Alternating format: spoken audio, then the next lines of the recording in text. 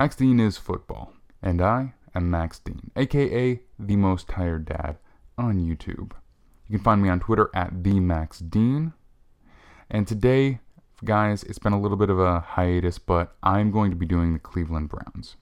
So, I think I said something about doing the Bengals next. They'll be coming up shortly because I'm going to be going through all of the AFC North. But the Browns are they're the most fascinating team in the league right now. And I really had a few things I just wanted to talk about. I'm going to probably do the format a little bit different than I did for the Steelers, just for the sake of trying to get some more team deep dives. But essentially, you can find this on YouTube, Max Dean is Football, podcasts, Max Dean is Football. It's where I cover all broad NFL stuff. You can find me on YouTube and podcasts as well with Sunday Night Jet Lag, which is the New York Jets coverage that I do with my buddy Anthony. You can also now find me on gridironheroics.com, where I cover the New York Jets. And I'll be doing a little bit of Texas Longhorn stuff as well. But with that all out of the way, the Cleveland Browns are a fascinating team. Okay, so the first thing I'll briefly do is I'm going to talk about some of their drafts over the past couple of years. But they've only had a couple of drafts, so really the most interesting thing to me that they have going on is the roster structure with their veterans, because they have a lot of really expensive veteran contracts and some really unique dynamics going on with them as well. So first thing, let's just jump into it right now. Okay, so over the past couple of years, ever since Andrew Berry took over as a general manager and Kevin Stefanski joined on as head coach, their drafting has been, I would say, pretty good overall. Jedrick Wills has been a solid player. Grant Delpit, been a solid player. Jordan Elliott, contributor. Harrison Bryant, contributor. Nick Harris, now their starting center. Donovan Peoples-Jones looks like he's an emerging wide receiver. So that is a legit draft class right there. It would have been probably nice if it was headed up by the 10th overall pick being a star, which Will's not really there yet. But again, sometimes it takes offensive linemen a little while. So that could be around the corner. Then you look at last year, Greg Newsome has been a good player for them. Jeremiah Owusu-Koramoah has been a really good player for them. Those are really the only two that have been major contributors up to this point, but a really good solid top of the class. And this year, no first or second round pick. They picked up Martin Emerson, Alex Wright, David Bell, Perrion Winfrey, Cade York, Jerome Ford. Honestly, any of those players could become contributors relatively early. It's hard to say. It's certainly not going to be all of them, but some of them could. They traded away the corner. They traded away one of their corners back to. They traded away one of their corners back to the Rams. What's his name? I forget what his name is. Anyway, they traded him back to the Rams, and so Martin Emerson might be an important corner for them going forward. Alex Wright would be a rotational guy at best, probably not going to be a guy. David Bell, though, he may be their starting slot receiver. And Perrion Winfrey may have notable rotational snaps as a pass rushing interior defensive lineman. Cade York will almost certainly be their starting kicker. They do run deep at running back, but just because it's a position that gets so banged up, we could see Jerome Ford taking snaps as well. He's an interesting guy from Cincinnati. So, overall, I really like their drafting so far. They've been one of the teams that I've been the most impressed with. And I've also thought that overall, when it comes to drafting, they definitely do put priorities on the premier positions, especially in the first round. So, that jives with some of their analytical way of thinking. So that's something that I can get down with, so to speak. If you look at, let's see here, we have some of their statistics relative to the rest of the NFL. So remember that the way that they're compared here is going to be all against only teams who've had at least 3 draft classes, because anyone with any front office with less than 3 draft classes, their statistics are just major outliers. Even 3 is not really like as much as you'd like in terms of the depth of the data, but that's what I use as my cutoff point. So, when you're looking at first round picks, they've only spent first round picks on premium positions, so quarterback, wide receiver, tackle, edge rusher, interior pass rusher, or corner. They've split evenly on offense and defense. Anything else notable? I mean, they've only made 2 first round picks, so I don't really want to spend a lot of time on those. If you look at premium rounds, which is rounds 1 through 3, they are second in the NFL in terms of the percentage that they've used on premium positions there as well. So 7 of their 10 first, second, or third round picks have been used on premium positions. So second in the NFL, definitely putting a priority on it. However, they are 22nd, so basically tied for last, or are dead last, in use on offense, though. So they have tended to use those picks from the first 3 rounds on defense. Anything else that jumps out here? They've only spent 1 of those picks on offensive line. It was a top 10 pick, however, but that ranks them pretty low in terms of rounds 1 through 3 that they've used on offensive linemen. And they've used a lot on defensive skill, so that's anything linebacker back to the secondary. So they've made major investments there, and those are guys like Greg Newsome, Emerson, Jeremiah Owusu-Koramoah, etc.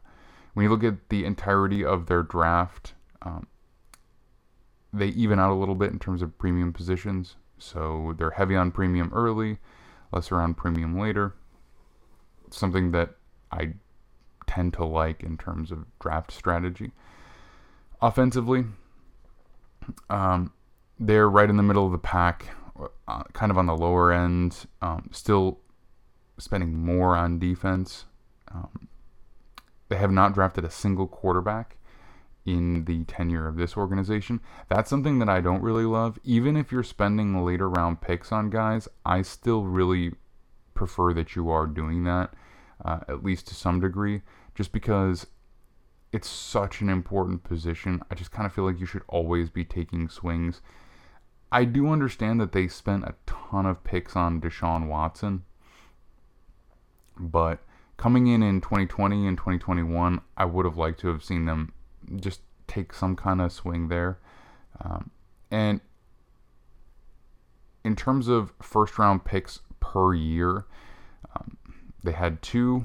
They had 1 each in their first 2 years, none in the third year. So that ranks them at 17th with 0.67 first round picks per class.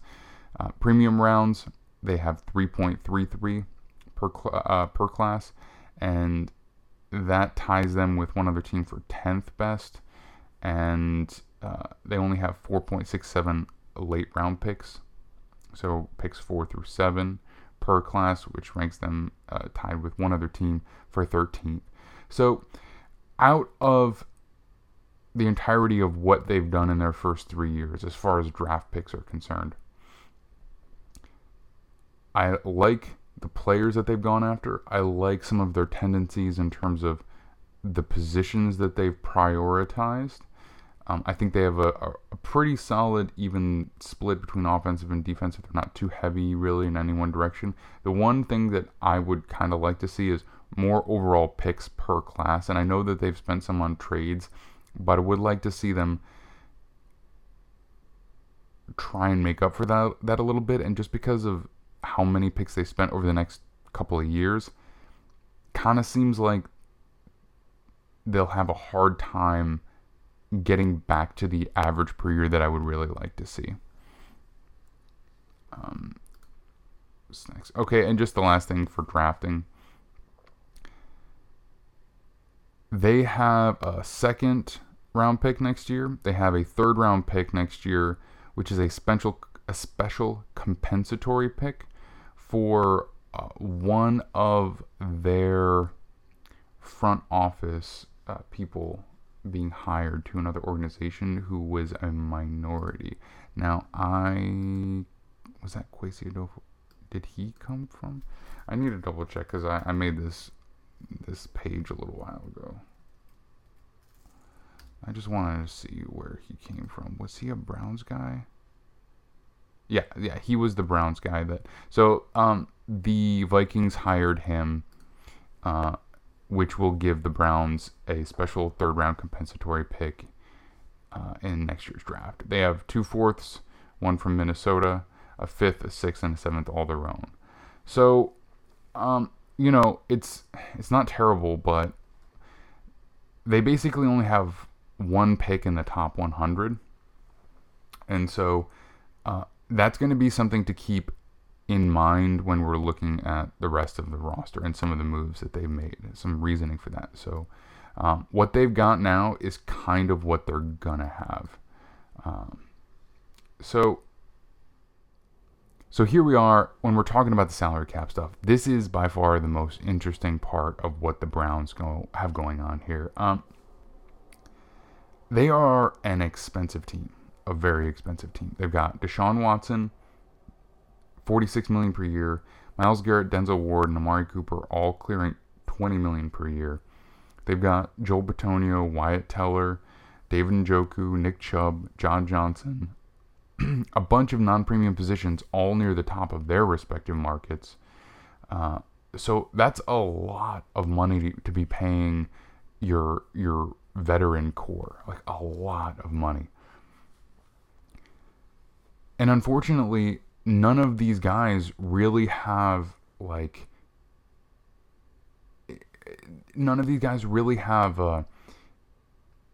hidden value, so to speak. So even Amari Cooper, who they traded only a 5th round pick for, they're getting all 20 million of that APY. Like they didn't trade for a player with 20 million APY, but they're actually paying him 11 or something. Like they have all that. All that money is what they've spent on players. So they've got 11 guys clearing 10 million per year. 1, 2, 3, 4, 5. 5 of them are non-premium positions. Then you throw in Baker Mayfield on top of that, who we'll talk about in a minute, and he's making almost 19 million this year. So this team is very, very expensive.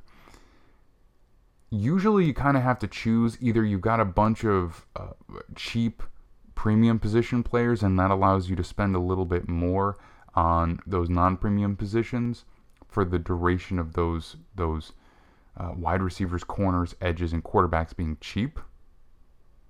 Or you have those premium players on high-level contracts, and then you got to kind of cheap out a little bit on the guards, the running backs, the tight ends, the safeties. It's hard to do both, and the main reason for that is it kind of takes away the middle class of your roster, and it really, really puts a lot of pressure on your draft picks to hit and be good contributors.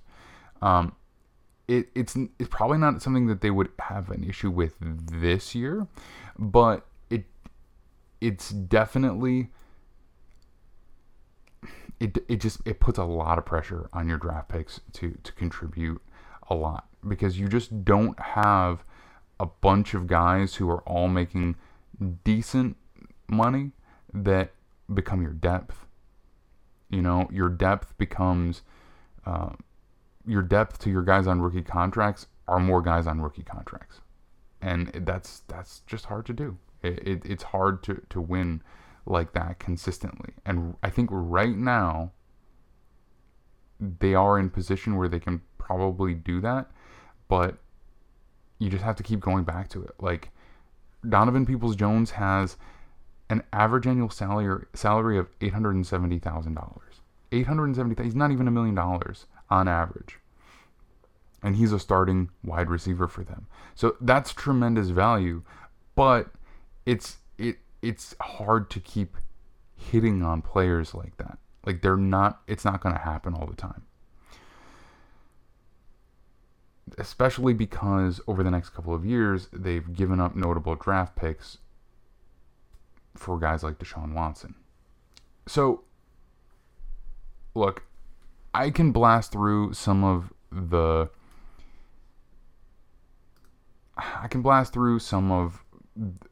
details surrounding their various expenses. And, I can look at that compared to some of the other teams in the AFC North. But look, I mean, they are all in, like they are spending a ton of money. So really, one of the things I wanted to talk about, which is what made me decide to do the Browns right now, is Deshaun Watson. And look, I'm not gonna go on about the situation he's in terms of like specifically what he's done. It's more than clear that just based on the amount of evidence that's out there, that there is at least some level of wrongdoing. Now, whether that's a small level of wrongdoing, whether it's a huge level of wrongdoing, it's not really something I'm here to talk about. And frankly, it's something that I just don't have enough I don't have enough information to comment on it. But there's at least some level of wrongdoing. That aside, he is going to get suspended. There is no doubt about that. So recently there has been talk about the NFL looking for an indefinite suspension. I'm not really sure that that's what they're looking for is going to happen. And there's also speculation that the NFL is looking for a season-long suspension, that Watson's team and the NFL Players Association will be pushing for an 8-game suspension, and it's going to meet somewhere in the middle. To me, that's the more likely outcome. The NFL could really push hard and say, look, we're doing a season-long suspension, and that's it. I have a tendency to believe it's going to be the majority of a year. So the implications of that are, you may have heard that if Deshaun Watson is suspended for the entire year, his contract will toll, which essentially means that it'll be pushed back an entire year. And so the Browns won't lose a year of service, kind of. They'll get everything they paid for, at least, let's put it that way. They will lose a year of his prime, but they won't lose anything that they've paid for. So in that sense, it's worse for Deshaun Watson, and better for the Browns, actually, because if he misses 12 games, they're probably not playoff bound anyway. It was like coming back that late's not really going to change their playoff chances, right? So as far as the financials are concerned, it's better for them to miss it's better for the Browns for Watson to miss the whole year, because it doesn't really change their financial dynamic. In fact, it would probably improve it overall. At least it would make things easier for them in some way. It would be way worse for Watson, though, because he got all of his money this year in signing bonus, and so his salary, it's only like $1 million. So if he were suspended for an entire year, that would just toll. So next year he'd be playing for $1 million. So really, he just loses a year worth of earning ability. Last year, the Texans paid him to not play, so he didn't lose anything there. He came to the Browns. They gave him a brand new contract, a huge signing bonus of about $44 million, and then he has his APY of $1 million approximately. So he doesn't have to give back anything from that signing bonus. Like, so he's, even though he's paid this year $44 million to do nothing, or at least, you know, not play football, he'd play an entire season of football next year for $1 million. And so even though it comes out in the wash in terms of he got paid $45 million for 1 year's worth of playing, he loses a year of earning potential in his prime. So that pushes back future contract extensions an entire year for him. In terms of the Browns, it would actually hurt them a lot more if he was only suspended 12 games. Because that will mean that his contract will not toll. He'll only lose 12/17 of the salary, but because they insulated him from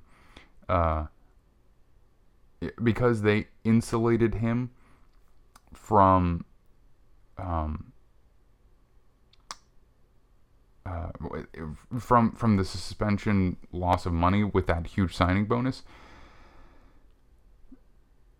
Basically, he got all of the signing bonus in cash over a few lump payments, but that remaining $1 million worth of salary would come 1/17 at a time over the course of the season. And however many games he misses due to suspension, he loses that. So, you know, in grand total, missing 12 games of the season, he would only be losing, like, in terms of compensation, he would be losing, you know, I don't know, $800,000 or something like that. Which, you know, to him, in the scheme of that $230 million contract, it's very little. The problem is that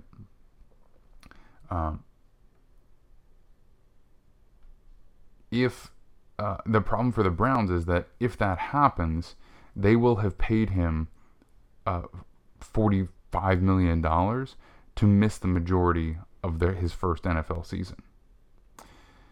And when they gave him that contract, they almost certainly expected the suspension to probably be 6 games, and the possible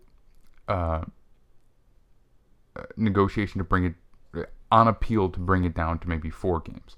And if that were to happen, then they get through the first 4 games. Maybe they think they can win a couple of games with the strength of their roster. And then, you know, he's in it and he's playing for the majority of the season. They're playoff bound. Yada, yada, yada. Now, they pay him, if it's a 12-game suspension, they pay him all of this money, and he just sits on the sideline. And because they chose to insulate him from the financial cost of being suspended, they gave themselves no protection. And the problem too is that from the look, from the PR look, they spent a ton of first round picks and a ton of money to get this guy in, and they might have a very poor season just because the impact of the quarterback position is huge. And the drop off from Deshaun Watson to Jacoby Brissett for the majority of the season, it's enormous. I mean, look, we saw the Colts struggle mightily, and then 39-year-old Phillip Rivers came in and got them to the playoffs. And look, I mean, as efficient as he was, we all know he was on his he just didn't have it anymore in terms of his arm. So the upgrade from Jacoby Brissett to 39-year-old Phillip Rivers was enough to be bad to getting into the playoffs. What do you think the difference is between Deshaun Watson in his prime to Jacoby Brissett? Like, it's enormous. So there is a very real possibility that the Browns are, maybe on the strength of their roster, like, alone, just, I don't know, maybe 4-8, 3-9 by the time he comes back. And that means that their playoff hopes are all but done, because in a very competitive AFC, do they think they're running the table to go 9-8, and get a wild card spot? No. So really, they'd after going through all of those first 12 games, he'd be coming back and, at best probably getting them to still below 500.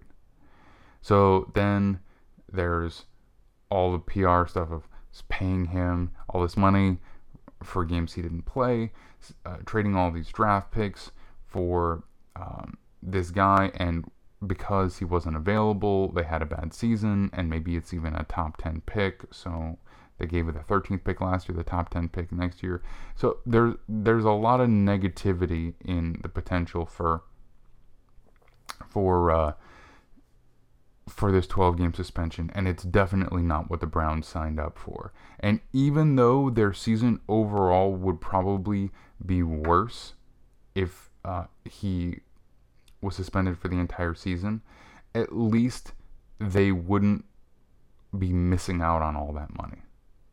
Because if his contract holds and he plays next year for $1 million, it's all really the same for them in terms of the financial implications. But if it's only 12 game suspension, that's a lot of money to pay. Like if you're paying Deshaun Watson $45 million to play 4 games at the end of the year, 3 games at the end of what is it, 17 games for? So 5 games at the end of the year, you're going to pay him $45 million for 5 games one year. And you're not going to have a first round pick going into next year. It's just a situation that I'm kind of surprised about, And then at that point, you're asking a guy who hasn't played football for, has not played a game of football for over 2 years at that point, to come in basically December football and just start to play. And, how is that going to go? The entire season, the offense has not been practicing with him. It's just, I don't know. Like, I know that this is not how they planned it to shake out. It was definitely a gamble, and I think that they were not happy with their quarterback situation. They looked at the draft and they said, there's not a guy here that we would like to roll with. And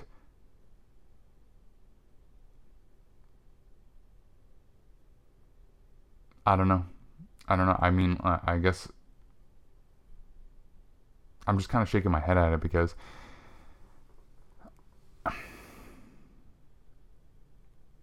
I think they just misjudged the public perception of Deshaun Watson a little bit, and what it was going to be. And because ultimately the NFL is not really beholden to anything legally in terms of how hard they go after Watson. So it's really just like how strong is the public reaction to him. That's kind of what's dictating his suspension. It's just the way that it is. In terms of another thing to keep in mind about this is that the NFL is not really happy with the Haslams and the Browns in general for giving him that $230 million fully guaranteed contract. It's not the way that the NFL works in terms of giving out fully guaranteed contracts, especially not for that kind of money for that length of time. To give out a fully guaranteed however many guarantees you have, whatever total of fully guaranteed money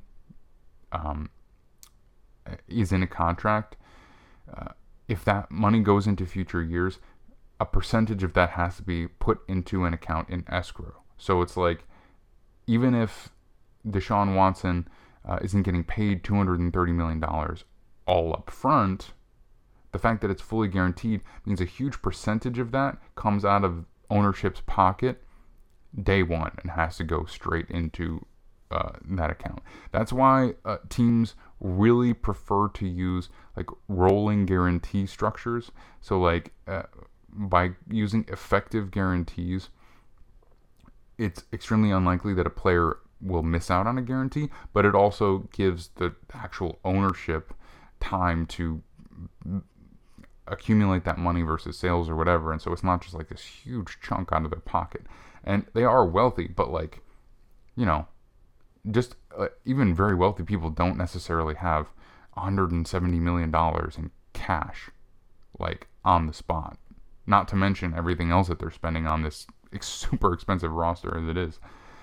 So because of that, because they were willing to do it, the other NFL teams are not happy with the Browns.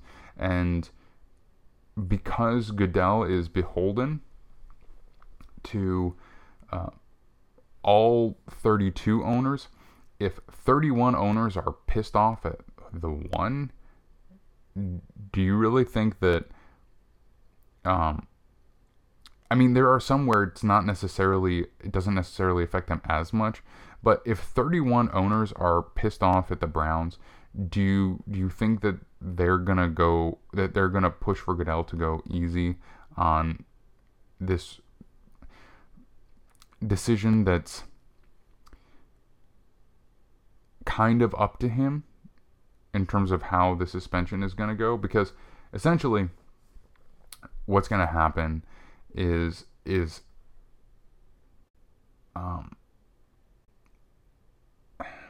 Goodell will have the final say on appeal.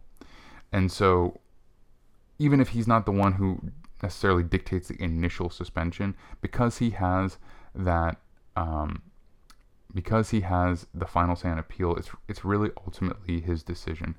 And if 31 of his bosses are saying go hard on this team, you know he's going to do it. So that's another reason that I think it's unlikely that the NFL is going to be hard and staunch on the full season, because even though it does punish Deshaun Watson in terms of, you know, not being out there and playing, it would punish him individually way more to miss the entire season, like way more. However, in terms of the public perception, they're probably not largely aware of that. So 12 games is 3/4 of the season. If they feel like that's going to satiate the public, you know, if the public is going to feel that 3/4 of the season is good enough punishment for Deshaun Watson, and they have no understanding of what a wild difference financially it makes for him to miss the entire season versus 3/4 of it, then the NFL doesn't really care. Like, they don't really care about punishing Deshaun Watson, if that makes sense. They care more about what the public perception of what the punishment that they're bringing down on him. And they'll actually care more about punishing the Browns for making this move. Plus, on top of everything, it looks absolutely terrible for the NFL that a team was willing to go out, spend 3+ first-round picks, like 3 first-round picks and change, plus a fully guaranteed $230 million contract to a guy that's embroiled in the middle of these lawsuits. And then more lawsuits are filed, and it's just in the media constantly. It's all anyone is talking about because it's the slow season. So it just makes the NFL look bad. And so they're pissed off at the Browns for that too. Now, here's the thing. Another team was going to trade for it regardless, right? So, like, that's kind of secondary. There were multiple teams who were interested in trading. So it's really that huge contract that's the main driving force. But because the other teams know that it would screw over the Browns if he missed most of the season, but not all of the season, I just feel like that's what's going to happen. Like, I don't see a full season suspension coming into play. They may start there and negotiate it down, but ultimately, they're negotiating with the Players Association, not with the Browns. So the Browns would actually probably be like, okay, you want to give them a full suspension, a full year suspension? Oh gosh, I guess we just didn't realize how seriously we were gonna take it. Like that would kind of be their response to it, because ultimately, it's a lost season, but it's not $46 million worth of lost season. It's just losses. But Deshaun Watson's camp and the NFLPA, they know what a difference it would make to him financially to only miss part of the season. So if that's who the negotiation is with, that's obviously what's going to be pushed there. So it's just a situation that the Browns have got themselves into.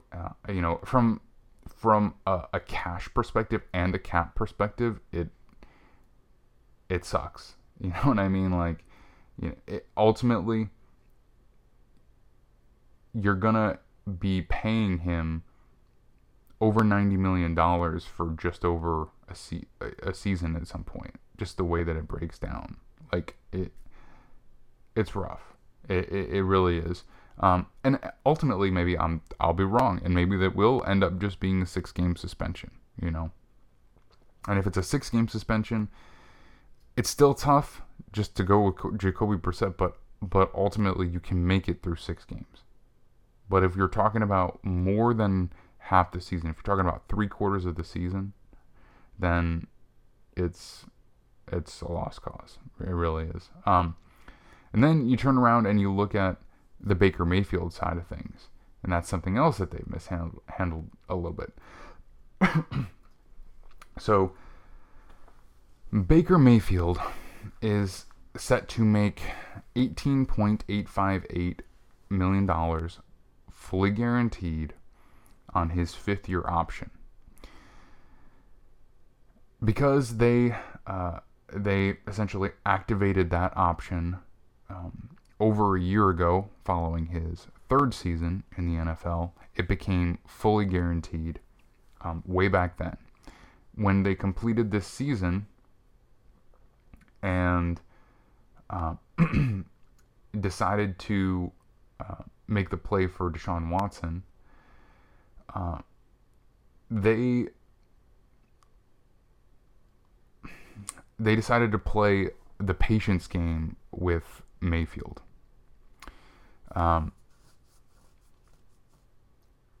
And I think that was a calculated risk when they looked at the weakness of the quarterback class in the draft and the availability of veteran quarterbacks. They looked around the league and they saw there are this many teams who need some kind of answer at quarterback. And Baker Mayfield is probably good enough at the cost he's at to take one of those spots. And so we will wait around and see what someone offers up.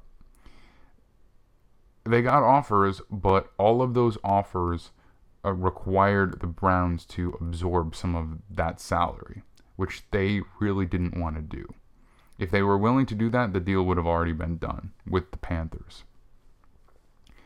They didn't want to do it, and I think at this point they're kind of stuck with it, because with every passing day, the pressure is more on the Browns to do something. Because if it comes up to training camp and he's still on the roster, it's just going to be a media shitstorm that they just do not want to deal with. And I understand why. I mean, it's going to be reporters asking Baker Mayfield. It's going to be fans wanting to talk to him. they'll be asking questions. How do you feel that they went after a guy with all these legal problems and paid him this huge contract when you're the one who got them to the playoffs last year? Blah, blah, blah, blah, blah. And that is going to be something that they just don't want to deal with. So with every passing day, that looming training camp start date is just, it's something that they see coming. Like every minute that ticks closer to that day, they're just dreading it. They were banking on another team wanting to pick him up, but things just shook out a few unexpected ways. Teams were more patient. Teams didn't draft quarterbacks in the first round, but they ended up taking talented guys in later rounds.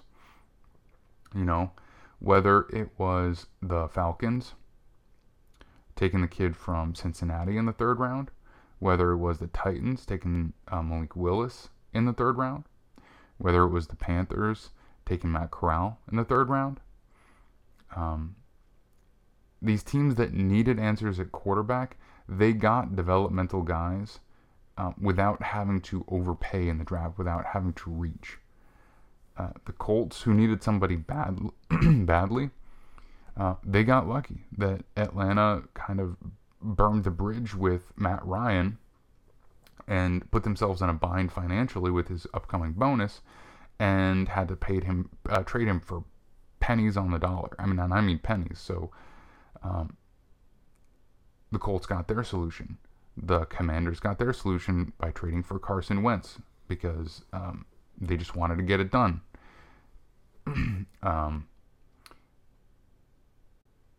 All of these teams, they kind of answered all the questions. And then the Steelers needed somebody. They spent a first-round pick on the guy that they liked, the guy that had been growing up in their building. And there's really only one team left that makes any sense, and that is the Seattle Seahawks. So the thing about the Seahawks is that because they know there's nobody else who's going to trade for Baker Mayfield, they have no impetus. Like they have no reason to say, look, we'll trade you this pick and we'll take we'll take on his salary as well. So you get a pick and you get to get rid of his salary. We'll take him just to make sure we get him. They have no reason to do that because nobody else is going to trade for him. So they just wait and wait and wait and wait until either A, the Browns say, all right, look, we'll send him over to you. Just send us this pick back and we'll take on this percentage of the salary. And if the Seahawks are like, okay, we'll accept that, then it's probably just going to be a low pick, and the Browns will have to eat the majority of the salary just so that they get some compensation back and don't take on 100% of his salary. But it's possible. It's possible that the Seahawks won't even do that, because they might just say, look, not only do we know no one's going to trade for him, we know that we're the only team he's going to want to sign with, because we're the only team where he's going to have a real shot to start. So, the only reason that they would is just to get him under cost control, because if he does become a free agent, it's possible that they could end up paying less in the trade financially than they would as a free agent. It's possible, but they might decide it's worth it to keep the draft pick. So the Panthers are the only other one, and they already have Sam Darnold, who's making almost as much as Baker Mayfield is, and they spent a third-round pick on a very talented player. So, for them, it might be worth it to go into the season and say, look, Sam, you're the guy until we can't stomach it anymore, and then we put in Matt Corral and we see how that goes. because that's really the only other team that would be interested at all in the Baker Mayfield headache. And he would want to go to one of those teams because they're really the only teams that he would have a chance to start. And so to me, it just makes sense that the Seahawks are it. And whether they say they're publicly interested or not, like, they may say they're not interested, whatever, but ultimately they're the only team with a quarterback situation so poor that it wouldn't be a big upgrade to have him. They're the only team with a quarterback situation so poor that it would be a major upgrade to bring in Baker Mayfield. So, with all of these expensive players and this super expensive roster, it's not a guarantee, but it is a possibility. It's a real possibility that the Browns could spend essentially 40 some million for Watson and 18-19 million for Baker Mayfield. So clearing $60 million on the quarterback position to not have either for pretty much the entire year. And that is, like, it's a worst case scenario, but it's a real possibility. It's a real possibility. And even if they decide to go into training camp with Baker Mayfield and say, look, we're just going to deal with it. We made our bed. Now we're going to lie in it. It's going to be so uncomfortable and so awkward because the suspension will have come down at that point. So then it's like, are you giving the reps to Deshaun Watson even though he's not going to play for the majority of the season? If you're not giving them to Deshaun Watson and you're not giving them to Baker Mayfield, you've got $60 million worth of quarterbacks who are taking backup reps or splitting backup reps, and all of the media stuff that's going to come along with that. It is just going to be day after day increased pressure until they just do something. And if they don't release him before training camp, it's going to be so unpleasant to release him during training camp. It's going to be weird. It's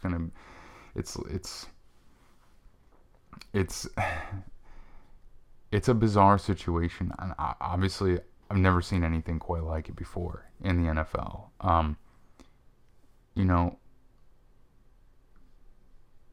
If we look back at the guys that they've got on their roster, I guess let's take a look here and see. All right, so here's another thing: APY spending versus cap spending. They are spending 160 million against the cap, essentially 159 million against the cap this year. Their APY is 287 million.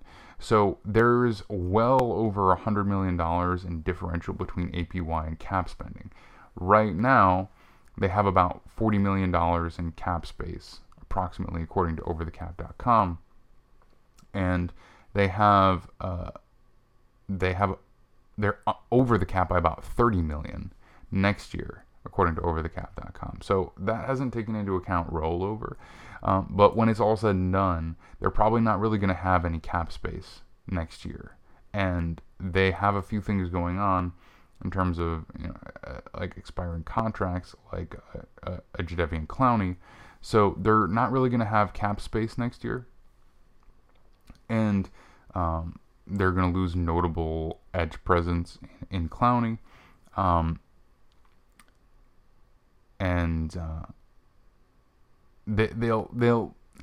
They'll have to answer some questions at that point. And regardless, they're just not going to have much money to spend on outside free agents. They're also not going to have a first or second round pick. Or they will have a second round pick. They'll have they will have no first round pick. They will have a second round pick, and then their third round pick won't be until the compensatory area, so over pick 100. So once they complete this year, they'll really have no recourse to improve their team in free agency or the draft outside of a solo second round pick and making significant restructures of contracts to open up cap space. So right now, they're aware of that, and one of their hopes is that they do get to pawn off Baker Mayfield onto somebody else and free up an additional $19 million worth of cap space. So that's why they're so staunchly against that, because they know it's their only real recourse to get notable flexibility for their roster next season. Their offense is ridiculously expensive. There's a massive differential between the two. Obviously, Deshaun Watson and Baker Mayfield combined is a big part of that, but they also have a $20 million receiver, 2 guards totaling $30 million, and so on and so forth, and a tight end breaking $13 million. Defensively, they have a few very expensive players as well, in terms of Myles Garrett and Denzel Ward, but they also have a lot of starters who are making significantly less money than that on the defensive line, interior, at linebacker, and some of their other secondary positions as well.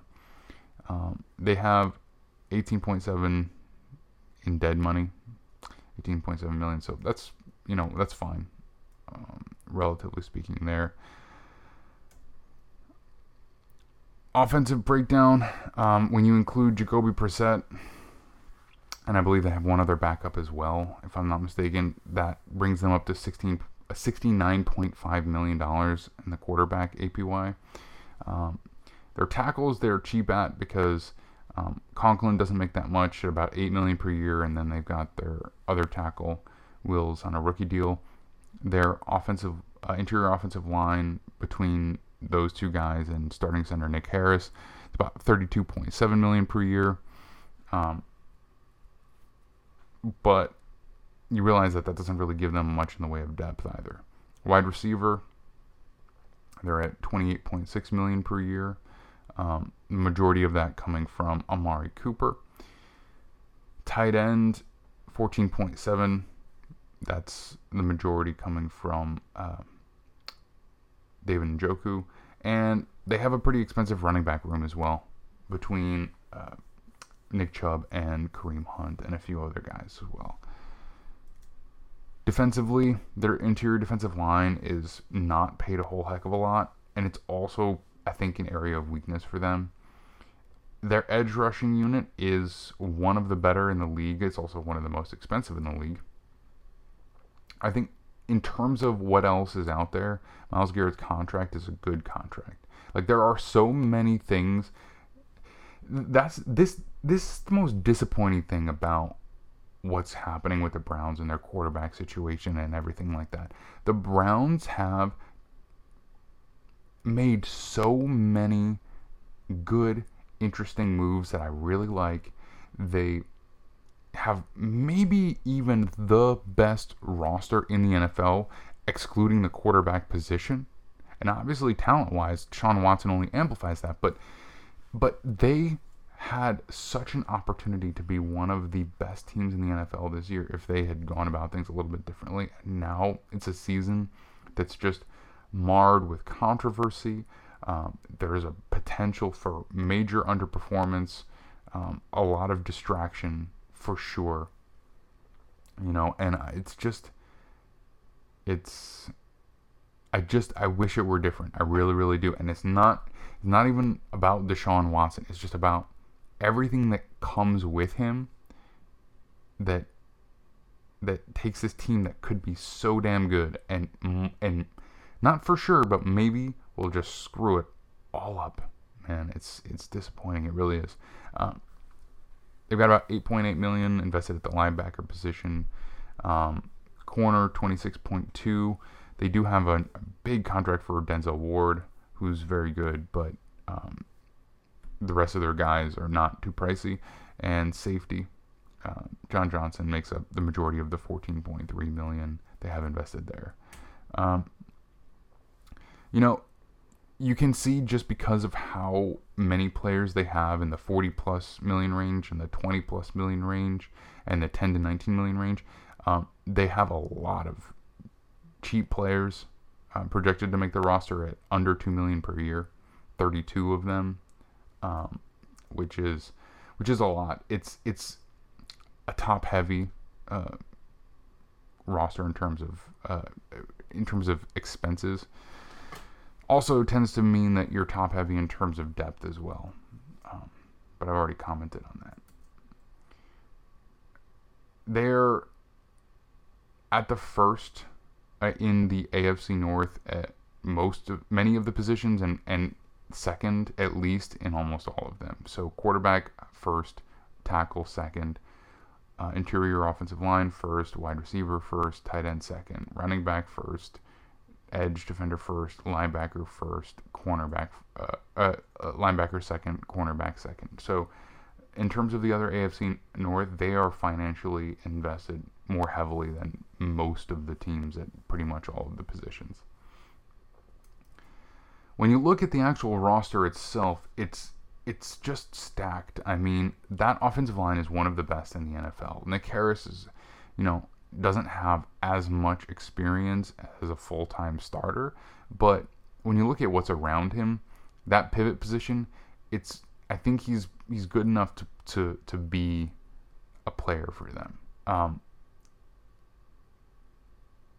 I think they even have some halfway decent depth there, as far as guys like Michael Dunn, who started games for them last year. Wide receiver, Amari Cooper, he's a very good receiver. Donovan Peoples-Jones is an emerging receiver. Once you get past that, you don't really have a lot in terms of proven guys. David Bell is a guy that I think he has limited athletic upside, but he could be a very viable slot receiver. But you're asking him to probably produce year one. On the bright side, they are going to be a 12 personnel heavy team because they like to run the ball so much. So that does take a little pressure off that slot receiver. David Njoku and Harrison Bryant are probably going to be seeing notable snaps in two tight end sets. They have the running backs to feature a very run-heavy offense as well, and Nick Chubb, Kareem Hunt, Dearness Johnson, and even Demetric Felton and new draft pick Jerome Ford as well. It's absolutely stacked. It's an absolutely stacked offense. But then you look at the quarterback position, and the top two guys, they might not play. And I hate to keep coming back to it, but it's impossible to talk about everything else separately from that, really. On the defensive side of the ball, they've got rising player Grant Delpit, John Johnson, the third on the back end. That's a quality safety duo. It's maybe not the best in the league, but it's certainly viable. And then at the corner position, you got Greg Newsome, Denzel Ward, and probably Martin Emerson starting. It also could be Greedy Williams being one of the starters as well. It's projected in some places for Emerson, some places Greedy Williams. I'm not sure who it will be. I know that Ward and Newsome will. Look, Denzel Ward is a very good player, like a really good corner. He's not absolute lockdown, and he has a very expensive contract relative to the market. But he's a very good player. He turns the ball over. I mean, he's big time. I like him a lot. At the linebacker position, Jeremiah Owusu-Koramoah had a great rookie season. I picked him to be the defensive rookie of the year going into last year. And obviously, Micah Parsons took that and ran with it. But Jeremiah Owusu-Koramoah had a really good rookie season. He had a quality year that probably could have been in contention for defensive rookie of the year in some years. Obviously, Myles Garrett is an absolute beast. One of the top couple of pass rushers in the NFL, and as likely as anyone else to be the best edge rusher in the NFL this year. He could be the sack leader this year. It's certainly possible. Jadeveon Clowney, good edge player, good against the run on the other side. Chase Winovich, decent rotational guy, and then Alex Wright, the guy they drafted this year. So really the only place that on this entire roster, aside from maybe some depth at wide receiver, that's even really a question is that interior defensive line. Jordan Elliott he's a fine player. Taven Bryan, really a major disappointment in Jacksonville. You would hope that maybe he's better with the talent that's around him here. Tommy Togiai is really just a run-stuffing nose tackle. And Perry Winfrey is really a kind of a pass rush specialist from the interior. So they've got a variety of body types, but they don't really have much proven there. And overall, I think the upside is limited, especially just because of the... I think the upside is just limited. I'll just leave it at that. So, all things considered, that limitation is probably overcomable. But the questions at quarterback may not be overcomable. I don't even know if that's a word, but I don't... the quarterback issues are going to be the major conversation surrounding this team for, and it always is, but it is not always with the potential for such negativity for the next year plus, because there's, and I hate to just dwell on the negative, but there is just such a real possibility that the Browns are going to spend $60 million on players who won't play at the quarterback position, that they have a poor season, and when Deshaun Watson finally does go in, it's been so long since he played that it might not be smooth sailing for 2 out of the 5 games he plays, and then there's going to be that narrative surrounding it, like, did Browns make a bad decision? And then if they have a high draft pick, then it's going to be all about who are the Texans drafting with that pick that the Browns could have had, or whatever. There's just a lot of potential for negativity that could surround this. Now, I could be wrong. It could be that either A, Watson's suspension is for significantly less than I'm talking about, and he comes in and plays well, they make the playoffs, and everybody's happy. Or it could even be that even if he has a long suspension, that they just win just enough games with Jacoby Brissett that when Watson does come in and he plays really well, they still sneak into the playoffs, have a playoff run, whatever. Maybe that's possible. And the Browns are lauded for the risk that they took, and there'll be, in 15 years there'll be ESPN 30 for 30 on the Browns who beat the Chiefs in the AFC Championship game to go to the Super Bowl with Deshaun Watson. Maybe that will be the case. But there also might be 30 for 30 on how this team with so much promise and so much talent, and the young coach who everybody liked, and the young GM who everybody was so high on, all completely imploded because of this one decision that they made. I think, we really could see either one of those things unfold, because the talent is there, but the distraction is also there. Guys, thanks for watching, listening. If you made it all the way through, look, I would imagine that the majority of Browns fans who clicked on this or turned this on probably didn't sit through the whole thing. And you know what? What can I say? My thing is, I'm going to be honest about it. I'm not even saying that the Browns are the people running the Browns are bad people for making the trade for Deshaun Watson after. I'm not saying stuff like that. I'm just talking about the outcome of the decision that they made, the potential outcomes, and what it's going to mean. So if you did make it through this, thank you. I do appreciate it.